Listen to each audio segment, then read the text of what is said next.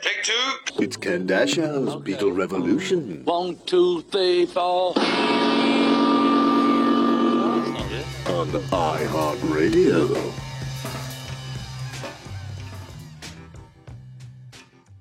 Beatles Revolution number 50. This isn't just about classic rock or classic Beatles. It's classical Beatles. Look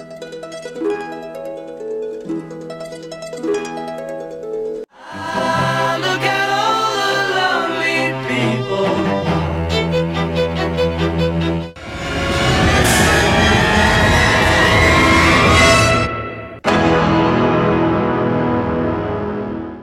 Classical music and Beatles, and this all comes together because I'm a big classical music fan. When people say, do you like new music, old music? I like great music, whether it was written in the 1600s or this morning. And the Beatles synthesized all of it. That simply changed the world. And a lot of times on the air, I'll reference classical music, and we talk about outliers, about people from Mozart to these kids from Liverpool. And Tom D'Angelo from Staten Island sent me this email that said, Ken, more about Mozart and Beethoven, perhaps even a podcast? I'm interested in classical music and opera because of rock connections like the Beatles, Queen, and Jethro Tull. With music appreciation classes being cut, you have access to a young audience and Breakfast with the Beatles listening with their parents. You'd be performing a great service by, forget about service. It's just fun. Tom, but you really put the bug in my ear. Let's do a podcast about the Beatles and classical music and the connection. It just so happens that one of my dearest friends in the world, somebody I work with, somebody who we actually grew up with, little did we know, we were playing baseball against each other in high school, and we kicked their butt like every time, I got to tell you that.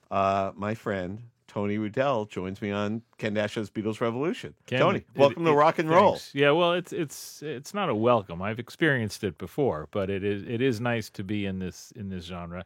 And you did kick our butts every time we played. Poly Prep, man. Poly Prep baseball. You beat us, and I admit to that. But he had a good fastball. He could bring it. But I could bring it back in the day.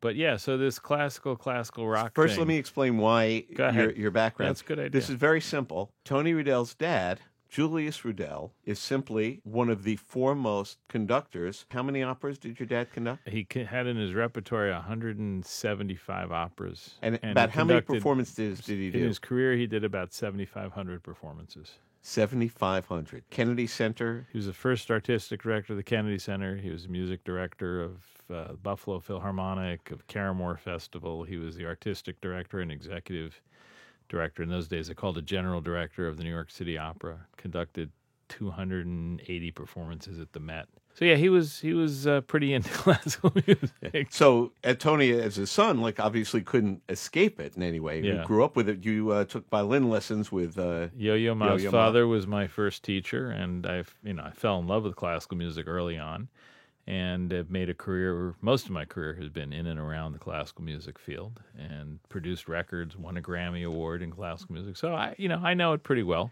Okay. So I could read up on all this. Everything's online now. But I'd rather have your take on it because you know classical music the way I know rock and the Beatles. And what I've always said and shared on the air is that there's such amazing musical talent. What we hear in classical, in jazz, in rock are the best of the best. And in that world of the best, there's a shelf above the best of the best with the amazing composers that we have. I love listening to Schumann, Dvorak, absolutely moves me. Franz Joseph Haydn, I'm listening to so much Haydn. And yet, the words Mozart and Beethoven, Gershwin, 20th century music, that's what the world connected to and went, see that? That's great. Right. That's the greatest thing ever. And the public is the judge. And it's the same thing. The Rolling Stones are the greatest rock band ever. They've been touring, playing live, and killing it since 1964. And yet, the Beatles stand on a shelf above them. So, you start ranking these things, and the amazing thing is, and to flip it on its head for a moment, in classical music, great classical composers, the ones you mentioned, the Mozarts, the Beethovens, the Haydns, those who have really sustained for 300, some of them Bach, 350 years. They had their bad days too. Let's not just say. Oh yeah. There was some junk they composed too, but the overall output of what they did was different. And usually, if you look at those composers, especially, you take Bach. He took the sound of Baroque music and that early sound, and he made it more complicated, more interesting, more challenging for the ear, sort of a richer flavor, if you will, if you want to put it in those terms. Mozart did the same thing. He took basic entertainment, and that's the other thing, is people put classical music on this pedestal. It's entertainment. Thank you for saying that. Mozart was an entertainer. He, when he wrote his 23rd piano concerto, he didn't bother to write the part of the piano down. He just wrote the orchestra part and said, I'll make the rest up as we go along. Really? Yeah, no, it's true.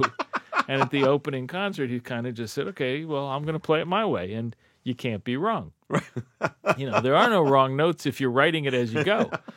But those were minds that were, those were the geniuses. Those were the people who took it to a level where you really kind of look at it and go, okay, that's pretty cool.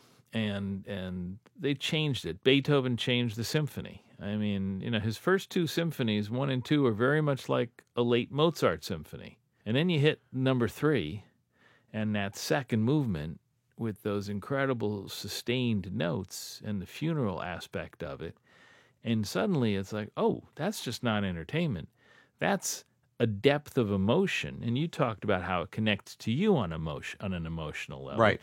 That's the way music should connect.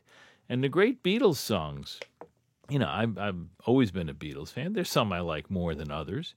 As we all do. Right. And there's some that I listen to and I go, well, look at the classical influence in that. I mean, the one I always think of is Piggies, which is the harpsichord. The harpsichord and the strings in the background. And it's as basic Baroque. I mean, if you took out the words, you'd have dum ba dum bum bum bum ba dum bum bum ba dum bum, which could be Handel. Right. I mean, you just that's a change harpsichord with a little dulcimer and a thing and a some tambourine. Strings and you got it and you're done.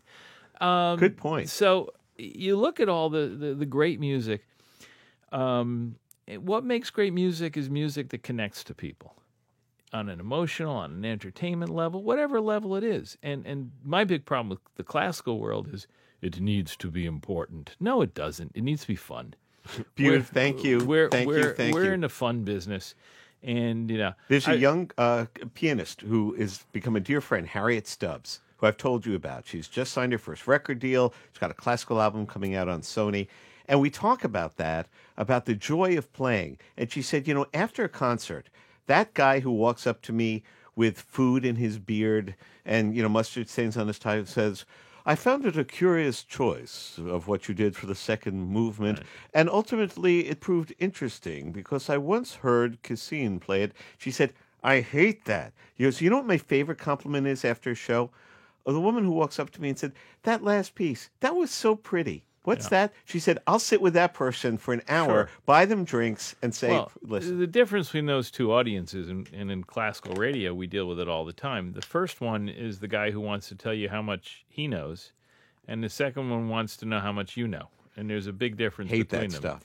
But you get them in classic rock, too. I mean, when I host the Fest for Beatle fans all the time, and what I usually get in the hallways, there's autographs and pictures, but I bet I can stump you with something. Like, this isn't a game show. It's not, if you think it's about that, you've missed the point. You missed the boat. Or the guy says, my friend knows everything. Ask him a question he doesn't know.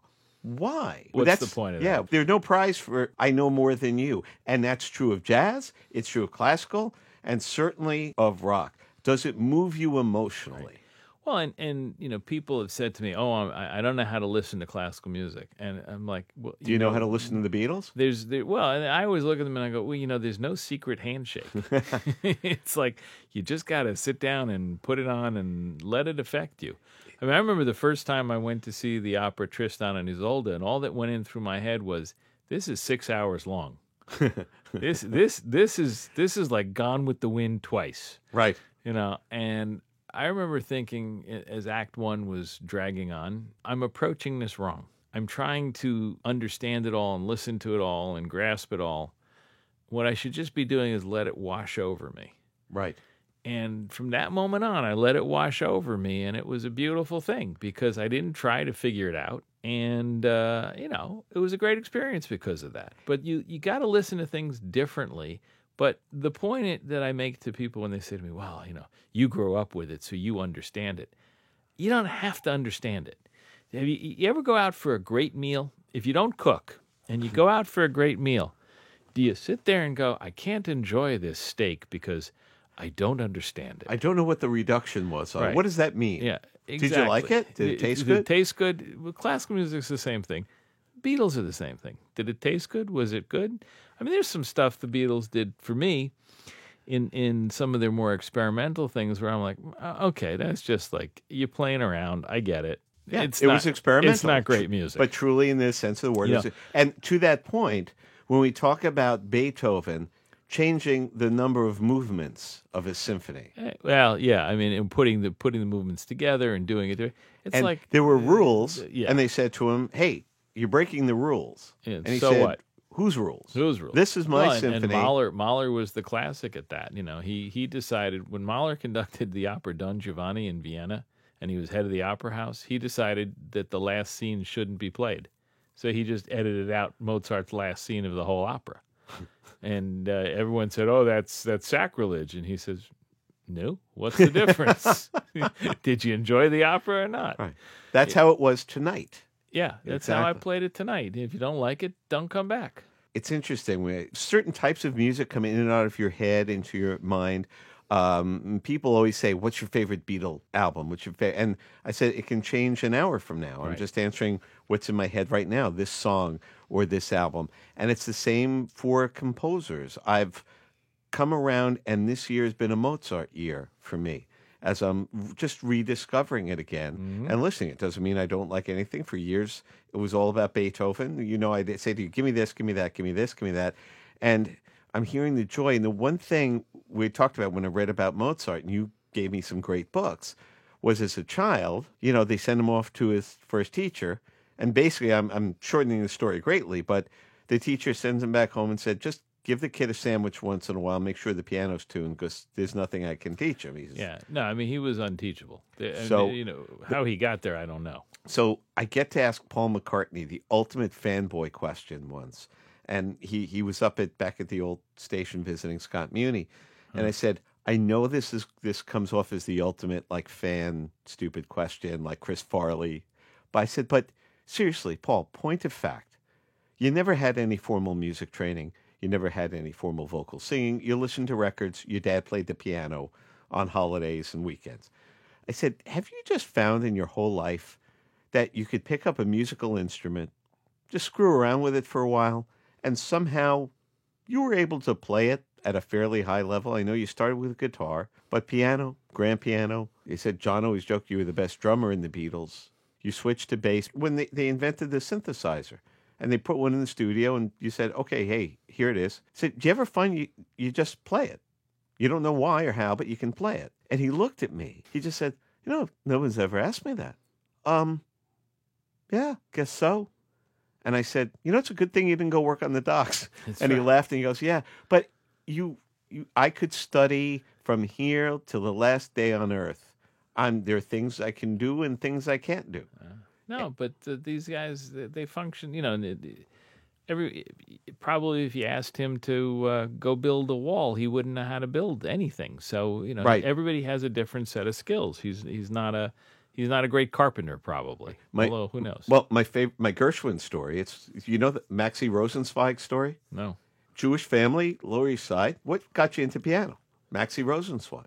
And I'm passing by and I hear this music. And we're teenagers. And Maxie is playing the piano, and all these girls are around him, giggling and singing and touching him, and he's playing this ragtime stuff. To hell with that. If this little idiot can learn to play the piano, thanks to him, we have Rhapsody in Blue. Yeah. Because the motivation is always it wasn't, I was 12, and a dream came to me No. on the wings of angels. No. I'm 13, and I want to get girls. Well, This idiot plays the piano, I can learn the piano. Billy Joel, who was completely classically trained, always says that. He switched to playing non-classical because girls liked it more. Simple enough. Yeah, it's good reason, and I get it. But music, it's been attributed to 100 different musicians, but there's that great line. They're really, at the end of the day, only two kinds of music. Yeah, You got absolutely. good music and you got bad music, and I find that to be totally true. 100%. I mean, there is bad classical music. Trust me. We don't play a lot of it on the air.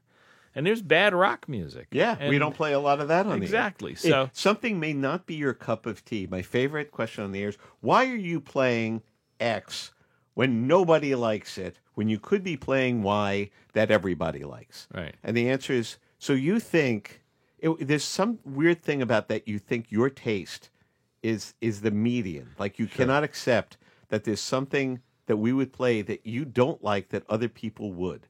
And I don't think it applies in any other world of art. Well, I don't know about that. I mean, they're probably there's this performance aspect of music where it's like, well, and radio especially, where it's, well, you could be playing this, which makes my life better, but they're not thinking in our case especially, and when in your case where there are hundreds of thousands of other people listening, it's quite an ego to say this is what you should be playing, because that's what I want, when there are hundreds of thousands of people listening to what you are playing.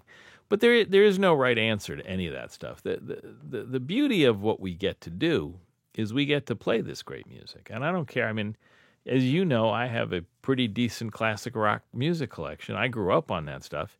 And I'll tell you, there were some days in my house growing up with the father, the classical conductor, and I'm running out to buy the new LP by the Beatles or Cat Stevens or Elton John, or when Billy Joel came around, I had to have Piano Man before everybody else had it because I heard that song on the radio on NEWFM actually.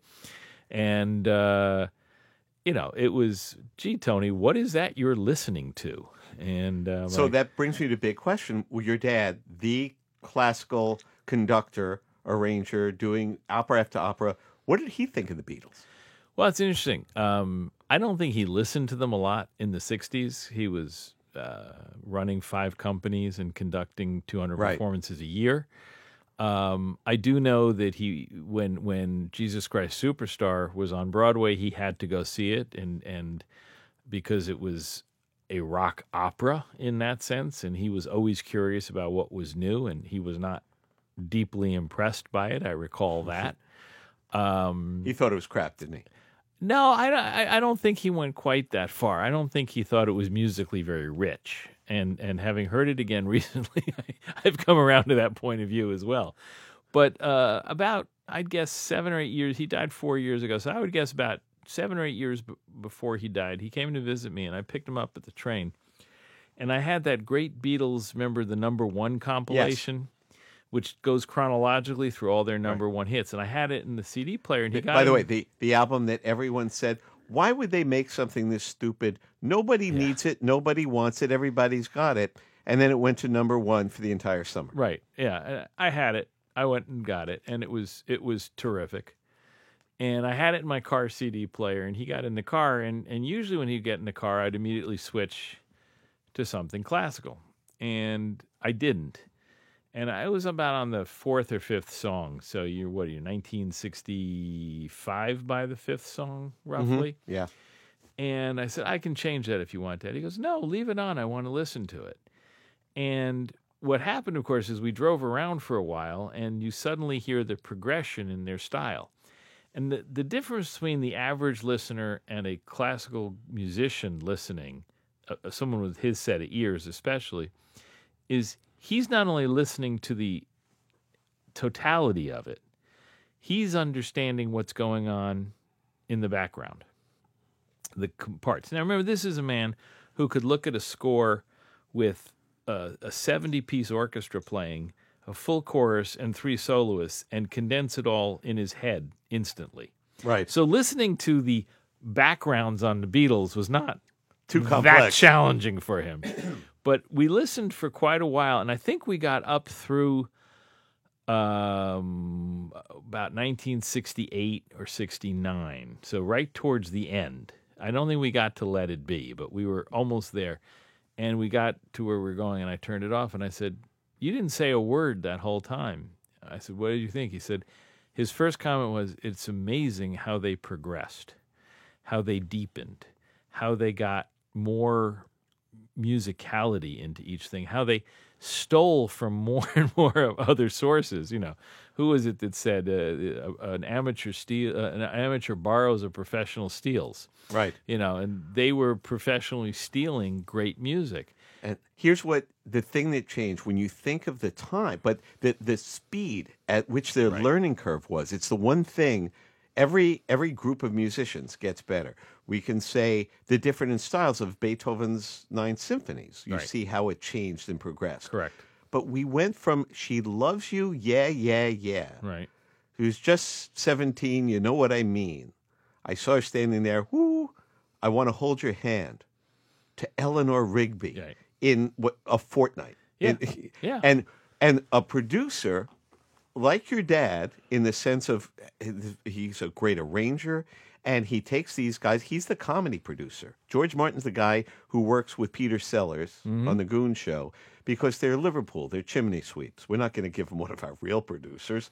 We'll let the guy in Studio 2, in the dirty studio, work with these kids. And he says, what if we just do a string arrangement? Right. He says the most popular group in the history of the world at this point, why don't you guys lay out? Just do the vocals. Paul sing it, you do the harmonies. I'm just going to write a string arrangement for you. And it's like a hand grenade goes off that changes the world of pop music. Because there was always strings. Sinatra, fly me to... Absolutely. There's always strings, there's always a harp. What? But in a pop record, to not have a drummer? Yeah. Are you kidding? Think about it. It's you and I have talked about this. The problem in our business is that we separate things into categories. The fact is, the evolution of music is all intertwined. You can't separate Gershwin from Irving Berlin, from Kurt Weill, from the people who wrote the song, from Nelson Riddle. It's all of the same. There's a very limited language in music. 12 notes. And it's what you do with that language that is the creative part. And you see these great musicians, it doesn't matter what name you slap on it. When you listen to the Beatles, or the other, your point about how quickly they evolved, think about Beethoven's symphonies, how quickly he evolved. 1 and 2 are about as close to Mozart as you can get. 3 is another world. 3 is into another planet. It is the Eleanor Rigby of the Beethoven 9 symphonies.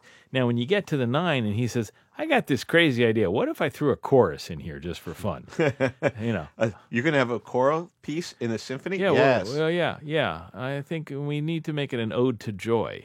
Oh, that's cool.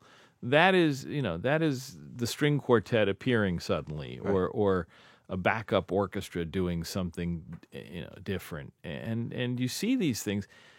It's the people who are willing to take a chance and say this is different. Gershwin was a guy who took chances and made things different.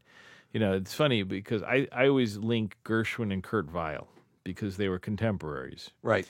And Kurt Weill, by the way, when you think Mac the Knife, folks, that's Kurt Weill. That's Kurt Weill, right. Mac the Knife, which has been turned into Ella Fitzgerald did it. Bobby Darin. Louis Armstrong. Name somebody. Done it. Right.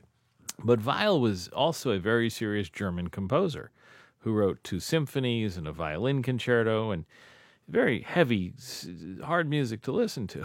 And my father once was doing an interview about Kurt Weill, and they said, well, what do you think he saw in Gershwin? Because Weill said he loved Gershwin. My father said, you don't understand. Kurt Weill spent his life trying to be George Gershwin, and George Gershwin spent his life trying to be Kurt Weill. And they met in the middle. And they met somewhere in the middle, and they both wrote great Broadway shows.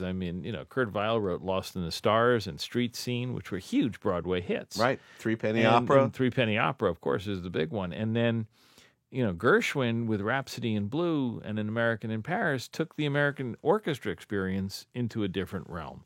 But that's what great music does, is it doesn't just stay at the margins. It says, what if I break through the margin, and what if I change that? So look what happens in rock and roll. The Stones, who've been chasing the Beatles, since the Beatles wrote their first song for them, I Want to Be Your Man, and everybody's following the Beatles through this path that nobody's been on before. There's always been, like you said, there's always been strings, there's always been a harp, there's always been percussion. There's been some brass. Right, but it's never been used the way George Martin and the Beatles are using it. So now the Stones need an orchestra. Now, the Stones use the London Bach Choir to open up You Can't Always Get Right. What You Want and go, wait, okay, wait. Well, and we that need solo some- French horn at the Right. beginning of You Can't Always Get Right. What You Want. So now we're don't Beatles, don't stop short, or Mick is going to, like, his face is going to go into your back. And it sounds like I'm putting down the Stones. I love that music. Great stuff. But somebody's got to do it first.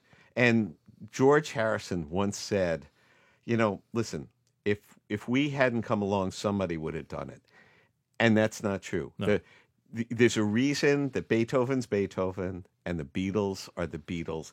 And what all of their contemporaries said to me, one of my favorite singer-songwriters of the era, Gary Brooker, Procol Harum, he said, I'm a classical pianist, and I'm kind of writing rock kind of things with these elegiac kind of piano pieces. And my friend Keith Reed is writing this poetry, and everybody keeps telling us, he said, from my music teacher to my manager to every record company I go to, look, pick something. Are you a rock band or are you a classical pianist? Pick one and do it. And I go, but I'm kind of here in the middle. He goes, there's nothing in the middle. Yeah. And he said, quote, when Eleanor Rigby came on the radio, suddenly I go, wait a minute, what's that? What's that? That's a rock song with a string quartet. Now I go back into the record company. I said, I'm like Eleanor Rigby. And they went, oh, okay, here's a record. Can you make music like that? And we get Whitest Shade of Pale, quoting Bach. Right. And he said, it's not just that I like the Beatles or appreciate the Beatles. They opened up a door that was nailed, fused, screwed shut, that I was able to walk through, and Genesis and everybody else could go, because once the best group in the world says it's okay, now we can sign 10 of you. You look at the list, and you play them every day, of classic rock stars and great musicians who are influenced, trained, or whatever by classical. Completely. I mean, you got Keith Emerson. Yep. You have all the guys in Yes. In Yes. You have Genesis. Genesis. Now there's another one I can't think. Moody Blues. Oh God, yeah. They were all classical. You know that the story about how their famous album of Days of Future Past, it was just to show off quadraphonic, to Right. show off consoles. And they said, we want you to record Afternoon of a Form. We want you to record Debussy. Right. And their producer, God bless him, an American, goes, no. We don't need you doing Debussy. Why don't you guys go off for a week or two and write something that we can record in, like, fancy with a lot of microphones? And sometimes it takes somebody just looking at it going, You change. that's a hamburger. No, it's not. And they recorded one of the greatest things that anybody ever heard. Yeah, but the list of these musicians. I mean, Billy Joel's a perfect example. Billy recorded his song Captain Jack. Yeah. When I talked to him about it, he said it's anthemic, and I got the idea of the end of that from Handel. Did he yeah. really? Oh yeah, no, it's the big Handel choral anthemic thing. If you think of the end of Captain Jack, and you overlay on that some of the choruses from Messiah, or the sound of the water music of Handel, you see what he means. Oh, I get it. It's a big friggin' Baroque thing, except it's, Hey, da da da da da da da da da. If you didn't have the lyrics, you'd go, yeah, that could be Handel. he throws in the cacciatore and the saber dance Yeah, at the end of the saber Vienna. dance at the end. Da-da-da-da-da-da-da-da-da-da-da-da-da. No, his influences are hugely. I mean, there's some Gilbert and Sullivan in some of his stuff. There's the classical influences there are particularly deep. I mean, one of the interesting, when it crosses over, where I wanted to go is, what did the classical world, now that the Beatles are in this world, and look, the snobs are going to hate anything, but Leonard Bernstein, as a kid, he's the one screaming. There's YouTube videos. I'm going to put up a link of him explaining to the world how cool the Beatles are. Oh, absolutely. Going, listen to this. And he was all about promoting music. I happen to make classical music, but I'm also writing show tunes and Candide. But it's music. Check out what the Beatles are doing and why it works for us. And I'm sure the snobs hated it. But let me tell you something about the snobs and how when the circumstances are right and you break down the natural resistance, how the Beatles break through. And I'll tell you the story. You know that I am one of the, it's not a thing I'm proud of, but unfortunately I'm one of the eyewitnesses to the shooting of John Lennon. Tony lives on the Upper West Side. Right. At the time, I lived across the street from the Dakota, and I was coming home. I still remember the concert at Alice Tully Hall, and unfortunately, I saw that the event happen. And I was on the air at WQXR in those days. I had a programming at QXR, and what I decided to do was take my show on Saturday night and do a tribute to John Lennon. Beautiful. And for my first hour, I played some classical things that I thought he might have appreciated. And it was just intuition, sad, quiet, intimate, but beautiful. And for the second hour, I said to the WQXR audience, remember, this is 1980. I'm going to take this hour and do nothing but play Beatles songs on WQXR. I didn't know you did this. I did this. Wow. And, it was late at night. And I figured I'm going to get a lot of complaints when I come into the office Monday morning. Well, let me tell you, I got hundreds of letters. There was no email in 1980. Right. All of them positive. I'm amazed. I got one telegram, which I will never forget. It came from a man named Francis Robinson. Francis Robinson was head of public relations at the Metropolitan Opera. He was as elegant a human being as has ever walked the face of this earth. And I'd known Francis Robinson growing up in our house. He was a frequent dinner guest. And he sent me a telegram, which I received Monday at lunchtime. And it said, "Dear Tony, I heard your show Saturday night after I got home from the opera. I had never heard a Beatles song before. Thank you, thank you, thank you, Francis." It's the greatest compliment you'll ever Now, get. you think about that and you go, wow, but people, first of all, it's far easier to be isolated in 1980 than it is today. Correct. And people in the classical world tended to lock themselves in. And again, let me flip that on its head. People who love classic rock and say, well, I can't listen to classical music, you're missing one of the great experiences. Somebody I know once analogized to food and said, look, most rock music is like a great hamburger. I love my hamburgers. Yeah. But every now and then I want a filet mignon, and that's classical. And okay, not all classical is filet mignon. There's a lot of ground chuck. Trust me. But there's a lot of it that if you just pop it on, and you don't even realize you're listening to classical, that's what bothers me. You go to a movie, or you're watching a TV commercial and you hear a classical piece in the background, you don't even notice it, but it's there. It's true of classical and of jazz. You know how many times at a dinner party or have friends over, and I have a jazz mix for, just a party. I have a classical mix and a jazz mix. And when somebody I know says, I hate jazz, and somebody will say, this is beautiful. What is this? And I'll say, that's Miles Davis. Right. He's a jazz trumpeter. And somebody said, this is jazz? Yes. Yeah. He goes, but what they mean is, and this is a quote of a friend who goes, jazz is all that bleep, blop, bloop stuff. Like, no, that's a style of jazz. Right. And as that co-opted the world of jazz, that sent the average person, if you want to say that Rhapsody in Blue is jazz, go ahead. It's jazz. Whatever you want to call jazz, it's jazz. It's the line we said before. There are two kinds of music. Right. And good music and bad music. Exactly. And as these guys, it's one of my favorite stories. McCartney has told it a bunch of times. He's in a cab in London, and he gets in the cab, and he notices that the cab driver has sheet music. He didn't remember if it was Mendelssohn or it was Haydn or what it was. And he says to the cab driver, hey, what you got there then? And the cab driver recognized, it's Paul McCartney. It's the late 60s. He goes, oh, this isn't for you, son. This is the highbrow stuff. He goes, hey, it's music. I make music. I'd like to see it. He goes, not for you. And in a nutshell, Paul just summed up what's wrong with somebody. To me, when somebody says that, you're not really a music fan. You and I are music fans. We're fans of great music. There was one time I was at a barbecue, a famous jazz lecturer isn't the right word, a teacher, famous jazz teacher, lecturer. He's in the world. He's somebody who was important, and said to me, you like jazz? Yes. Do you know jazz? I said, actually, I think I would say I do. He says, have you ever heard, Count Basie, the Kansas City days? Have you ever heard that Louis Armstrong and the Hot Five? Yes. Well, if you know the Hot Five, how the hell can you play that rock crap? And I said, have you ever heard Mozart or Beethoven? He said, yes. I said, well, then how can you play that jazz crap? Right. He goes, Yeah.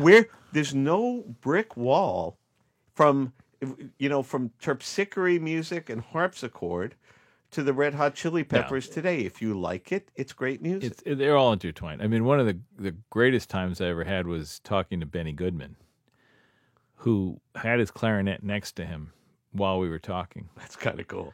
and just decided to picked it up and started playing that incredible Mozart clarinet quintet, the solo Really? clarinet part. Yeah.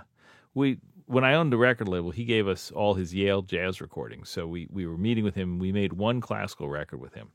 But we were sitting there, and he picked it up, and he said, the theme and variations, if you want to put a point of reference on it, that theme and variations is the theme and variations that runs through the final episodes of MASH. Nice. Okay, thank you. Okay, so there's your point. It's one of the most incredibly haunting pieces Mozart ever wrote, and he picked it up and played it. And if I can remember the melody, the bum bum bum bum ba da da da dum bum bum bum bum bum ba da da dum, and he stopped. And man was like 85 years old at this point, Right. and he winks at me, and then he starts riffing on it as a jazz melody, and that's when you realize, no, it's all just music. Don't put it in a bucket. It's all just good music. All just music. And those are the guys who understood that. And the Beatles understood that. I know from having read interviews, Paul McCartney listens to classical. He wrote the Liverpool Oratorio. Right. He's written the ballet. What did you think of the Liverpool Oratorio? So the problem with the Liverpool Oratorio, I thought, is it's one of those situations where he bit off more than he should have. An oratorio has a different level of complexity than, I would have loved to see. I'd like to see him write a classical song cycle. Yeah. That would be cool. Yeah. A guy like Sting, for example, who, again, I've had an opportunity to talk to extensively and watch work. Sting is a phenomenal bass guitarist, right? Practices Bach every single day. Nice. Loves Bach. He loves John Dowland, 16th century English composer. Not a brand name. You don't go down the street and buy a lot of John Dowland.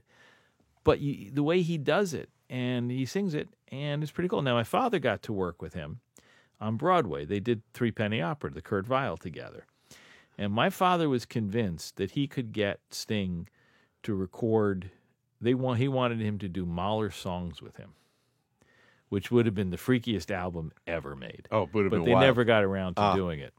So it's interesting as we talk about these connections. One last point about Beatles and classical. Sure. They have this idea. We know we're coming towards the end. We've made an album that we know. That's how egotistical we are at 26, 27. We're making an album that's going to change the world. We stopped. Not only have we stopped touring, we're not even the Beatles.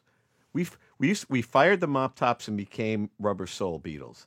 We fired them and became Revolver Beatles. Now, and we're getting into classical, and now we're getting Indian instruments into it. We're bringing sitars into it. With world music and classical coming together. And now in '67, we fire the Beatles, and we're going to be this pseudonym called Sgt. Pepper's Lonely Hearts Club Band. And we start a song that John Lennon starts with an acoustic guitar that just sings, "I read the news today, oh boy." And we start as simply as you can, like so many Mozart pieces that I love, that starts with the simplest theme. And before you know it, you're flying through the cosmos at 100 miles an hour with every instrument pulling you in rainbow colors in different ways. And that was the idea. And we're going to need an orchestra. We want the end of the world. The song is going to end with the end of the world. And Paul, he tells George, get the London Phil into Studio One. And he just tells them, go from your lowest note to your highest note. And you guys go from your highest to your lowest. And he always talked about how they couldn't do it. They just didn't understand the direction. And George Martin quickly had to write out some just block bars of where to be at every point. To start with a low C, get to the F here, and they just needed a map, which is interesting. And Paulie said, I didn't think what I was asking was impossible, but maybe it was that stuffy London, maybe a different orchestra could have done it for them, but they refused to play it. They said, he goes, it's supposed to be a cacophony. Right. Can we, and Paul's whole thing is, can we try it? Yeah. No, we can't try it. Well, it's an anathema to a classical musician to do that. Although there's modern music written, stuff. Right, that is that. That is that. But it's written, and it's sort of, organized cacophony. It's funny. I never thought about this till just now, and I'm going to draw one last parallel for you. The way you describe Day in the Life begins with the solo guitar, and then the layering gets thicker and thicker, and then it accelerates. Someone once said to me, in all of opera, can you identify what you believe to be the greatest single act in all of opera? And it took me maybe 30 seconds to come up with it. Really? And I'm going to tell you what it is. It's the second act of Mozart's Marriage of Figaro. It has phenomenal music beginning to end. But let me tell you how it's structured. It begins with a solo aria, which turns into a duet, which turns into a trio, which turns into a quartet, which turns into a quintet, and the act ends with 6 people singing, a full orchestra playing, and everything accelerated. And it is the most brilliant structure because 1 leads to 2, leads to 3, leads to 4, leads to 5, leads to 6, leaves you hanging. What is it again? Second act of Figaro? Mozart's Marriage of Figaro. It's incredible when you analyze it, but when you just listen to it and you realize, oh, I get it. He's just layering. And that's what the Beatles did in A Day in the Life. They layered, and they create a sonic picture. And when it comes down to, Kenny, is that sonic pictures are what we're about. And my problem with when people say, well, I don't understand that, is like, close your eyes and listen. And what do you see? That's how you should listen to most music. And I do that with rock, and I tell people to do that with classical. And it's a perfect place to leave it. When people will hear this podcast and they'll say, so what should we listen to? Ken, where do we start with classical? I don't have any. The answer is, just as somebody would say, what should I listen to in the Beatles? And we could tell them, I Want to Hold Your Hand. We could say Tomorrow Never Knows, or anything from Sgt. Pepper's, or the Sun King medley from Abbey Road. And the answer is pick anything and go from there. Yeah. So you just gave me Mozart, Don Giovanni. No, Marriage of Figaro. Marriage of Figaro. Although Don Giovanni is amazing. So. Right. Marriage of Figaro. Give me a Mozart piece of music and a Beethoven piece of music where you should set people start. And you can say the first movement of the Fifth, the Moonlight Sonata, Okay. but where do we start? I'll make it easy for everybody. You Okay. ready? Both those composers wrote one piece for the same combination of instruments. They both wrote quintets for piano and 4 wind instruments. You want to know where you start? You get a CD with the Mozart and Beethoven quintets for piano and winds, and just start there. Fair enough, my You friend. get 2 parallel pieces. It's a beautiful thing. Hey, it's all music, It's right, all Tony? music. It is indeed. Tony Rudell, son of the famous Julius Rudell, and famous in his own right. You've written books. I didn't even plug it. Go buy Classical Music Top 40. It's been in print for 23 years. And by the way, for real, not just because he's my buddy, it's a great classical music top 40. You want to learn what those hot hits are. That's where you start. Tony, thanks. Ken, great to be with you. Thanks.